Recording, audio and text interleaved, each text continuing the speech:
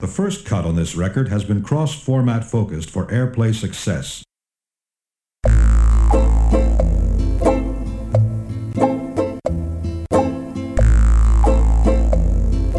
The men beat on their drums.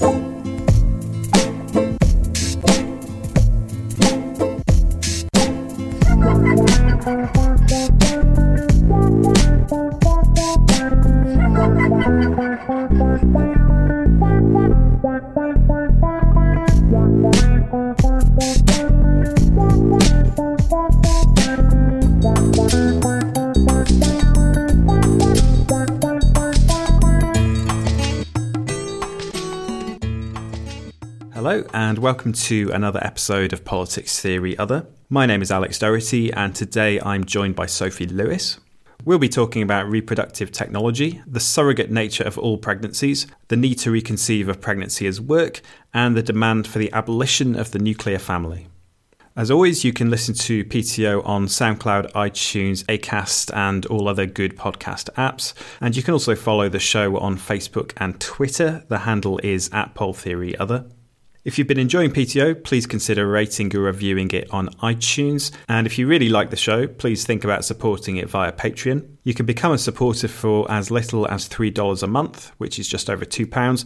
And by becoming a patron, you'll gain access to extended versions of PTO episodes. You can find the Patreon page at patreon.com/PolTheoryOther. Sophie Lewis is a writer, translator and feminist geographer. She's a member of the Out of the Woods Collective, an editor at Blindfield, a journal of cultural inquiry. Her work has been published in Boston Review, Viewpoint Magazine, Feminism and Psychology, Jacobin, New Socialist and Salvage Quarterly, amongst many other places. Our conversation was prompted by Sophie's new book, Full Surrogacy Now, Feminism Against Family, which is forthcoming from Verso Books, as well as by her recent article in New Socialist, Labour Does You, Might Thinking Through Pregnancy as Work Help Us Radicalise the Politics of Care. You can find a link to the article in the description of today's show. I previously spoke to Sophie in episode 21, where we discussed her writing on trans-exclusionary radical feminism. Do check out the episode if you haven't already. The title of your book is in the form of a demand, Full Surrogacy Now. And I suppose to people who maybe aren't particularly conversant with this territory, the implication to take might be that you're sort of just calling for an expansion of the use of existing technologies of surrogacy that are associated with commercial surrogacy. But in the book, you actually, it seems to be you're arguing that so-called natural pregnancies themselves also involve surrogacy, since the notion that a child is just the product of a mother or a nuclear family is a fiction that elides the collaborative nature of gestation that you talk about. Is that kind of a reasonable sort of first approximation of what you're saying? Yeah, I like that very much. There are sort of lots of ways to take it. I think I really like the one that you just formulated. It's a provocative demand, if indeed the word surrogacy is going to mean what it currently means when we're talking about it. But I think as someone put it to me recently, I should probably start by saying that surrogacy is an impossible concept in my book. Maybe that's a useful way of getting into it, because. And I always feel kind of obliged to flag up front, although it's irritating, that this isn't really my idea. This isn't really my intervention, or it's not an original idea to say that reproduction has always been surrogate and that it has to be surrogate in order to happen. Surrogate here would mean, devolved and distributed and unfortunately under capitalist, white supremacist patriarchy, very, stratified and racialized and made up of all kinds of work that is invisibilized and devalued and so on and so forth. But yeah, the demand for surrogacy now is about really the reproductive commune. It's about a situation where everybody is being taken care of by everybody. Children don't belong to anyone but themselves, in the phrase of the Sisterhood of Black Single Mothers. Or, they belong to all of us, I suppose, is another way of putting it. So surrogacy is as we think of it today, is something impossible, because in order for surrogacy, in the sense of commercial gestational surrogacy, which is about making kids for other people, it doesn't make sense in that kids can never belong to anyone, and they don't, either biologically or, you know, in a sort of social sense. It's always a fiction to think that a child is genetically, you know, the emanation of, or the property of, simply one or two people, and so. You know, when Angela Davis, for example, was looking at the rise of these supposedly new reproductive technologies in the 80s, part of her intervention there was to say these aren't new. This kind of stratum of gestational and otherwise reproductive breastfeeding and housekeeping and nannying laborers has always produced the white nuclear bourgeois household and its illusions of like naturalness. So surrogacy is nothing new. So there's this kind of duality there as well. Full surrogacy now wouldn't be saying, obviously, more of that. It's not saying more of that. It's not saying more of capitalist, commercial gestational surrogacy. It's saying, what about real surrogacy? And the complexity, as I'm saying there, is also that would then make no sense, right? Surrogacy would disappear as a concept because it would just mean comradeliness. It would just mean care. Sure. I mean, it certainly, to my mind, when I hear the word surrogacy, it does call to mind relations of domination and control and so on. So I guess it is kind of inevitably going to sound somewhat provocative to people. On that question of children belonging to people and belonging to their parents, so when we hear stories about surrogacy, it's often around issues of who the child belongs to, and it's custody battles and this sort of thing. But you seem to be arguing that all that a dubious notion of children as property is going on both within technologized surrogacy or commercial surrogacy, just as much as it is within the nuclear family, and that it's problematic in what we think of as the normal family. Yes, I am definitely positioning myself sort of perversely and in such a way as almost to guarantee optimal affront to as many parties as possible, where I'm sort of insisting on not necessarily taking the classic terms of most of these debates seriously. So in academia, we tend to get discussions about assisted reproduction and reproductive technology in sort of separate streams from conversations about family and mothering and pregnancy and having babies. And that basic sort of separation is reproduced all over in the media and in just the general public conversation about surrogacy and related issues. We're talking, as you say, we're talking about producing babies, and there is nothing particularly proprietarian necessarily about commercial gestational surrogacy compared to the natural quote unquote situation or adoption, or whatever else is the way that people come into the world. That in fact it is taking all of its premises from the supposedly natural nuclear family. It depends as a capitalist frontier on the notion that there is something new going on there, for sure. But that isn't necessarily something we as social critics have to then reproduce and take seriously. The other part of what's different about the way I'm talking about it is that I don't really talk about babies themselves very much. I'm talking about the work of holding them inside your uterus. And, weirdly or surprisingly or not, that is actually something that falls out of the public conversation a lot. You get stories about surrogacy that don't actually talk about the work of pregnancy at all. And Kathy Weeks has this phrase about the sort of vanishing of the surrogate from the family photos. And you really see that in the debate more widely, really. There's a lot of focus on the babies that come out of surrogacy, such as baby Gammy, who is the baby with Down syndrome, who got stuck in a massive geopolitical imbroglio involving Thailand and Australia, and a commissioning father who had been exposed as a paedophile, and all sorts of sort of really spectacular kind of emotive sort of ingredients for a news story.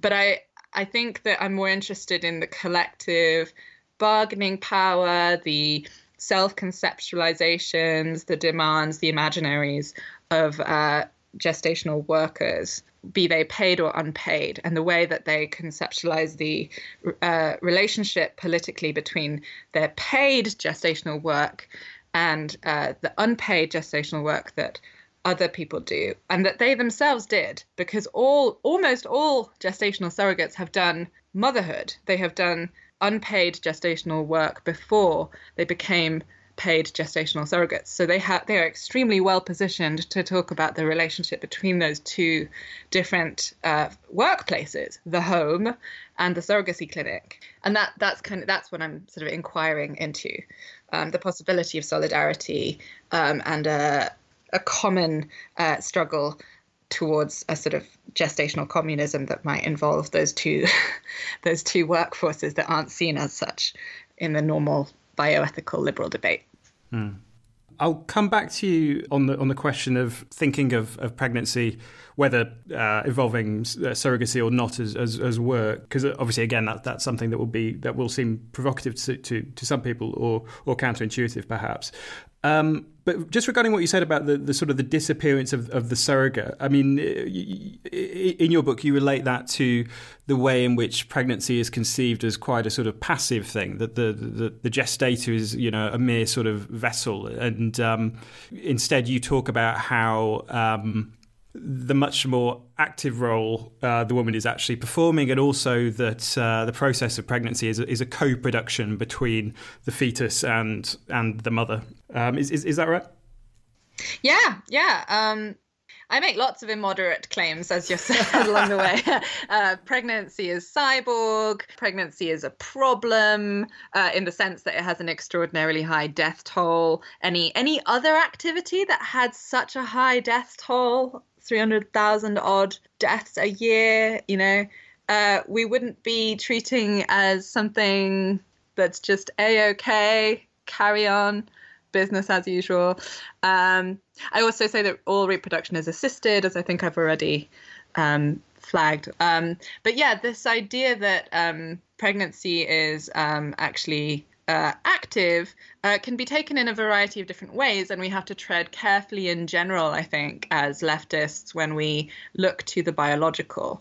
I mean, the reasons for this, I think, are fairly obvious. We know that appeals to biology ground fascist imaginaries, they ground racist ideologies, and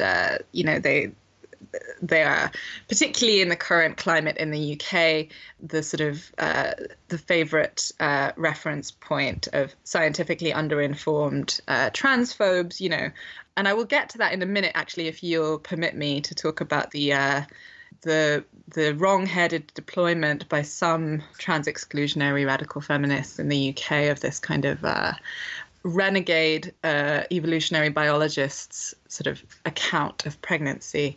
But what you're saying there about co-production is perhaps something I should comment on first to get it out of the way. That's something that's extremely interesting to me.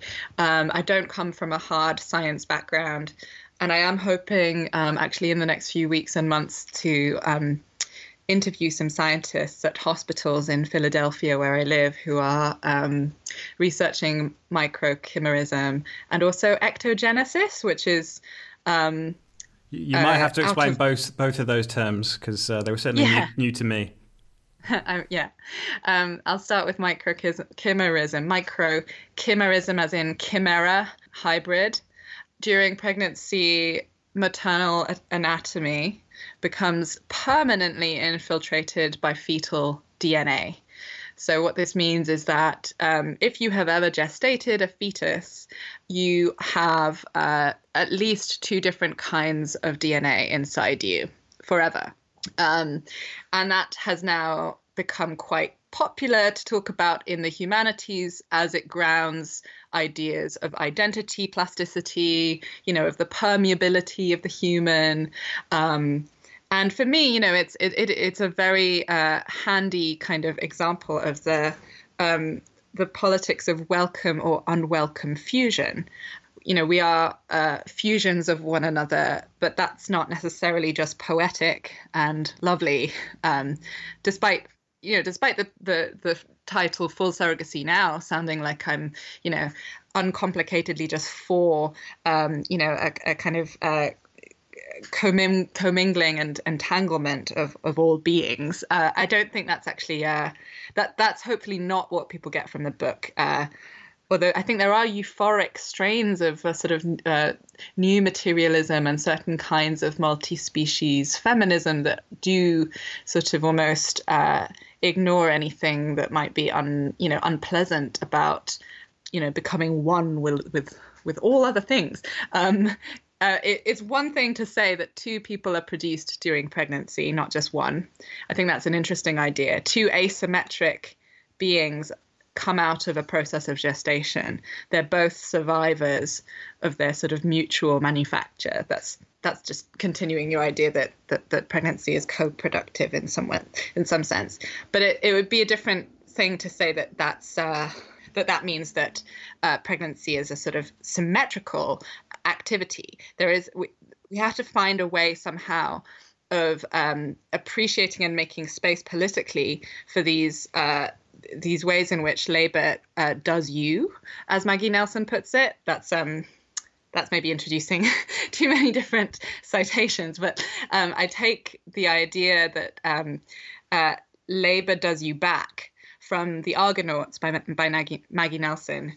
She was told that if you give birth vaginally, this process of labor will do you too, and it will run you over like a truck. And I'm really interested in that being a way of talking about other forms of work beyond just gestation. But how, again, just to stress and to hopefully make sure I don't get misunderstood, I'm actually of the opinion that there is only one subject in gestation, really. It might be a sort of internally agonistic subject. It might be one that is chimerical, but it is just one. And I really have no problem with people withdrawing their gestational labor, despite that being an act of killing, at any point in a pregnancy. And that's something I think the left needs to get a bit more full-throated about. Again, it does come up in The Argonauts. Maggie Nelson makes this joke, that the right to abort shouldn't just stop necessarily at the point of birth. And she sort of has this bracket, joke, okay, joke.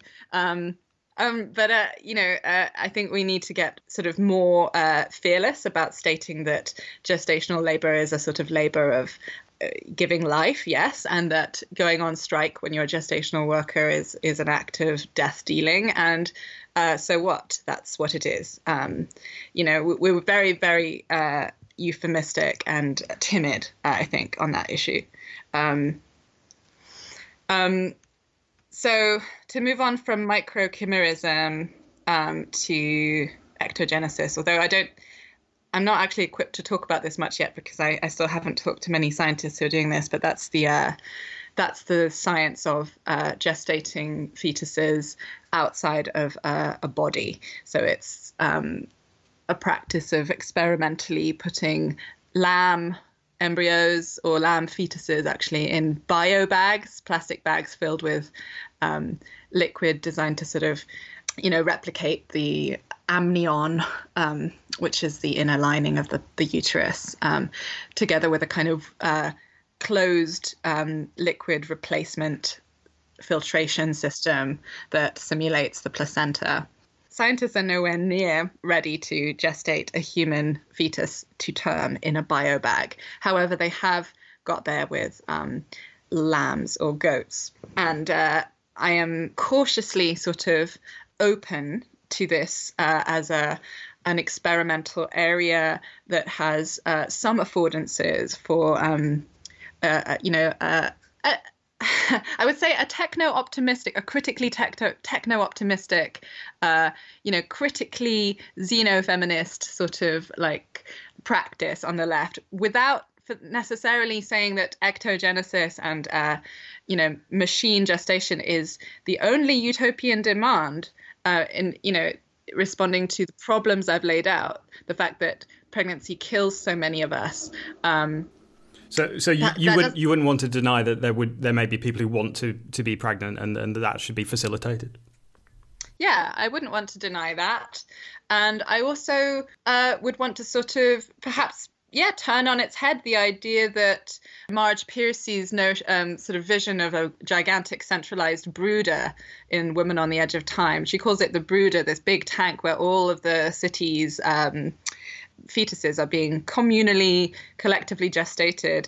It sounds kind of great, but perhaps there are other... I think feminism has for quite a long time, had a bit of a static kind of gridlocked notion that, we have nothing, that there's no other utopianism around gestation. It's either, we carry on with this kind of nature red in tooth and claw or whatever, that tears us apart on the inside, or we have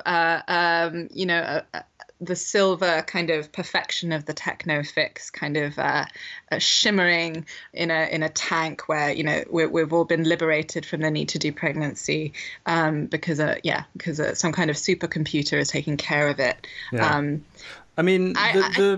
Sorry, I was just going to say on that. I mean, that notion of a kind of pure ectogenesis is a cliche of dystopian fiction.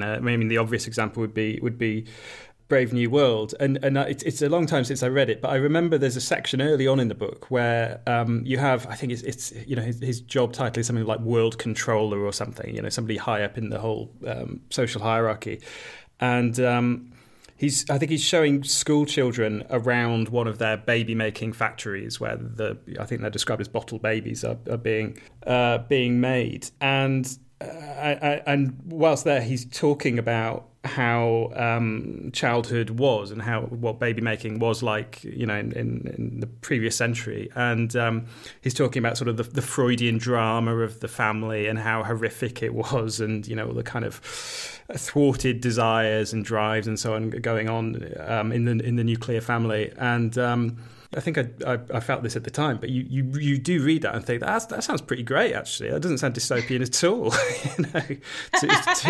To not have to be subject to something like that. Yeah, I think it's probably useful to think about the ways in which a certain, a wounded attachment to a notion of femaleness, biological femaleness, is also limiting, I think, the history of science fiction and speculative fabulation on the subject of, liberating pregnancy. There is unfortunately not enough mainstream kind of crossover between trans feminist and cyborg feminist biohacking imaginaries and feminist SF material on pregnancy. So what I mean by that is why don't we think about hacking pregnancy? Can't we make it safer, more collectively supported, more technologically safeguarded, and just all round less kind of invasive and gruesome. And presumably diverse in the practices used, right, rather than a sort of cookie cutter, one size fits all sort of thing. Absolutely, diverse in the practices used, including perhaps stints in a bio bag. Let's think about womb transplants, which are very much in the headlines at the moment. Let's think about ways to sort of make the labor safer rather than sort of acquiescing, in this way that, as I say, I find quite gridlocked to the idea that it's either sort of all or nothing, either full ectogenesis, which kind of no one quite believes is possible, certainly in terms of almost resources, let alone politics, or the continued bloodbath that we're actually sort of just pretending is fine today. Yeah, so I mean, so regarding that statistic of the 300,000 deaths, I can easily imagine some people will say, well, that's a global figure. It doesn't take into account advances in technology in the West, and in fact, the numbers in the West are far, much lower than they are in the global South, and it's just a question of improving the technology. And actually, we're not that far away from making childbirth effectively safe. So, I mean, how would you respond to that kind of criticism? I can really relate to the desire, which is very prevalent among extremely wonderful people, midwives, doulas, radical sort of birth workers, who are doing, God's work, by the way. And a lot of them I think of as people on the front lines of important struggles and comrades. But I can relate to their desire to want to assert gestational biology and the autonomy of gestational sort of processes as something that surely has to be all right fundamentally. If you take away all the shit of, am I allowed to say shit? Yes, I am. This isn't the BBC. No, we're a long way from that, yeah. The belief, I can relate, as I say, to the belief that, if you were to take away somehow all of, patriarchal biomedicine, then pregnancy would be okay, right? This was the sort of foundational sort of slogan, in a way, of a whole important tradition of women's healthcare. In a sense, the historical backlash against witches and midwives, the reclaiming of women's bodies off our backs. The idea that pregnancy would be fine if we could just get patriarchal, science off our backs. And it's just not true, unfortunately.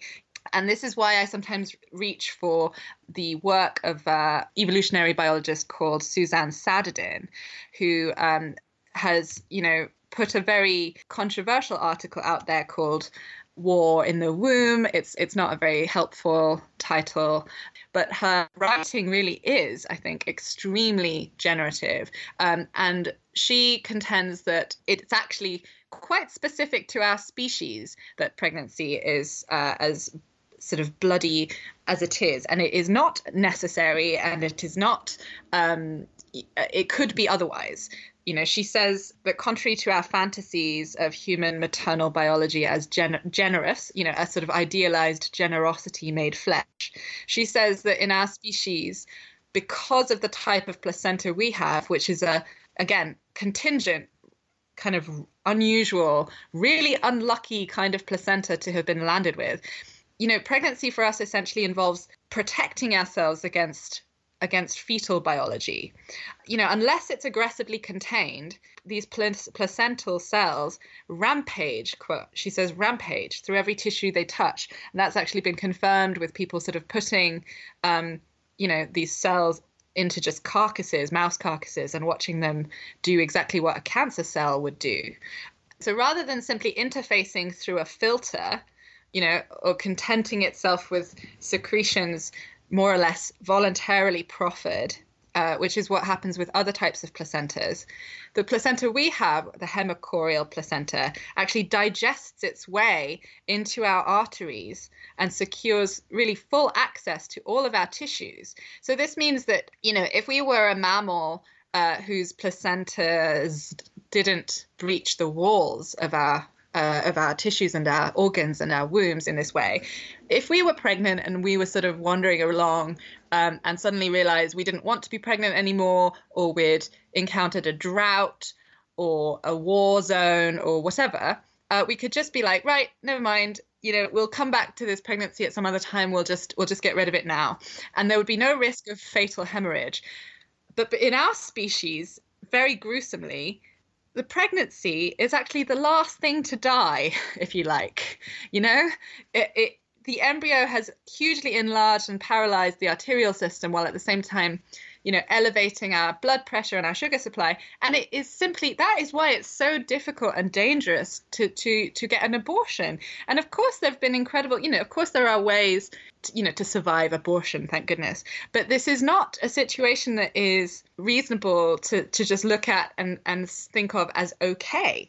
Of course, there is a caveat to all of this I've just said. Sadruddin's interpretation, especially when it's given titles in magazines like War in the Womb, does unfortunately resonate with misogynist narratives, right? Very famously, Emily Martin in The Woman, a huge critique of exactly this kind of language in medical textbooks, which was actually part of taking away control from gestators of their own gestational anatomies. So the idea that the fetus is at risk in this hostile environment, the womb, because it represents the otherness of the father, this binary opposition between the male and the female being sort of part of this antagonistic belligerent confrontation that was supposedly happening in pregnancy. And that narrative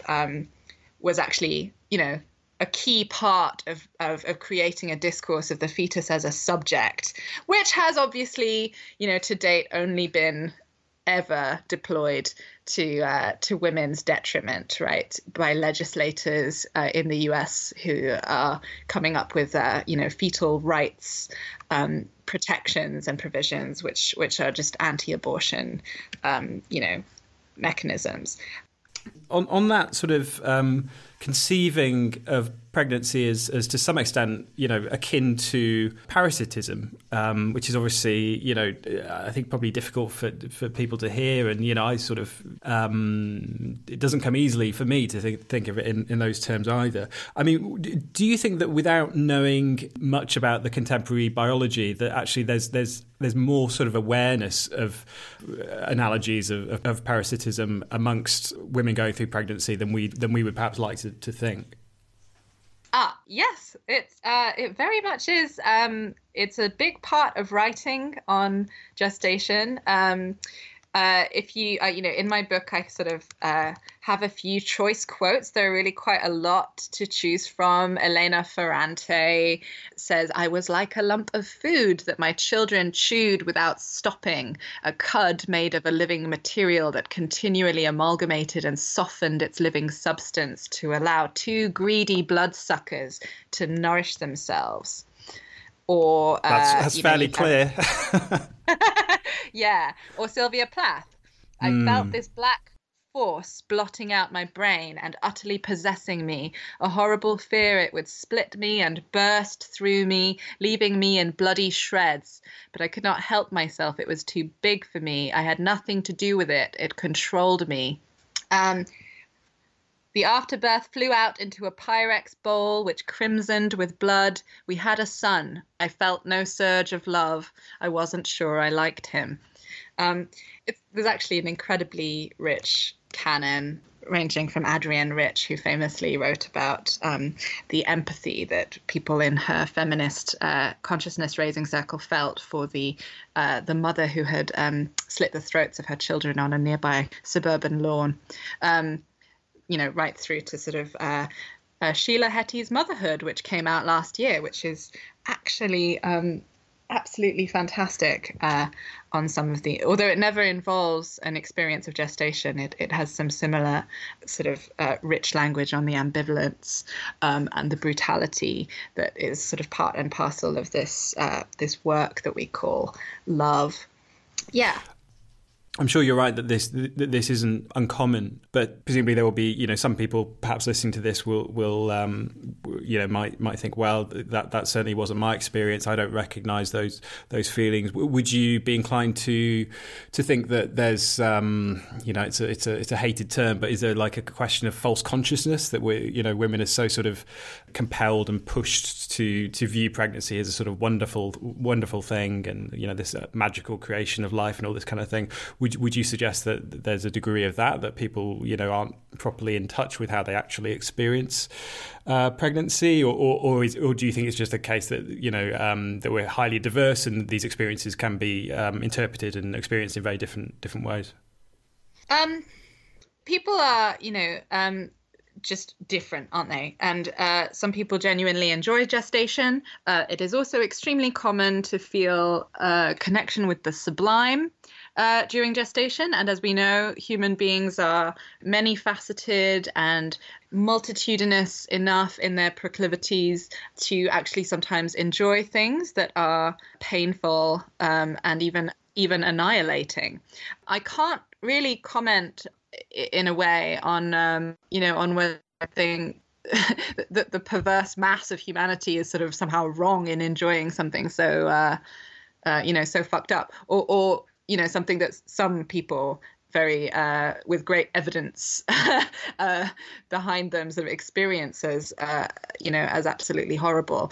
But I would say that there seems to be a strong case for saying that the pain of birth labor is something we are programmed to forget. So, many people have had the experience of seeing someone, almost have their brains wiped of the pain, the instant that they come into contact with their newborn or look into the newborn's face. And that does seem to have some of the sort of ineluctable force of, of the hormone or something. But there's also a big social imperative, I think, to be happy. And to forget the pain. There've been some really interesting statistics recently on the sheer prevalence of PTSD after birth. We don't usually think of becoming, a mother, or indeed just having given birth, which does not always, by the way, result in motherhood. See more examples than simply the surrogacy industry. But Sara Ahmed calls this a demand to be happy, which, disciplines and structures a lot of social life in the work society of, 21st century capitalism. And I think this demand to be happy is a good way of sort of thinking about what people who are survivors of gestation, if you like, are experiencing. The figures on postpartum PTSD are absolutely astonishing. I don't even know if most listeners have heard of postpartum PTSD, but it's something I reckon is at the heart of what I'm trying to get at here. I'm interested in not only sort of doing something about the fact that this work is so traumatic, let alone so literally deadly to so many people, but also what about not forgetting that? The social imperative to forget the trauma of gestation in order to cope and in order to move forward and continue doing the other work that is involved in reproducing the world or reproducing children. What if we didn't? What if we actually tried to hold and remember that? What would be the conditions of possibility for acknowledging that a lot of what makes the world isn't just nice and in Ahmed's terms, happy, but that it was, that birthing someone involved an encounter with death, or that it was scary and that it had a certain violence to it. From my perspective, it seems like a gestating uterus is something a little bit like a family. It's a very harmful zone, potentially harmful for everyone involved. And in part, that's because they are currently capitalist workplaces. So I don't have, a series of watertight solutions and policy demands around this. But I do think that, if we're looking at this as care, then pregnancy is a really useful thing to stare at and to try and grapple with, to understand that if care is all we've got, there's no reason to spare it from critique, or to believe that it doesn't need thoroughgoing remediation and transformation. It's not enough just to valorize care, or as academics are very wont to do, just to point out that something is care. Just this, X or Y activity is social reproduction, is the basic thesis of a hell of a lot of academic presentations. And, my question is, so what? What do we do then? How can we become fluent at good care? How can we make it comradely care? How can we make reproduction, the reproduction of things we want, not just the reproduction of things as they are? So I suppose, as I've been, suggesting with reference to the need to assert and affirm things like abortion, this sort of brings up for me the anti-productive and the destructive side of social reproduction. In order to sort of make the world we want, we have to be sort of refusing care to a hell of a lot of things, not just kind of giving it endlessly as though it were somehow a transcendental good. You've been listening to Politics Theory Other. If you would like to hear the extended version of this interview, please consider supporting the show via Patreon. You can find the page at patreon.com/Pol Theory Other. Thanks for listening. I'll be back next week.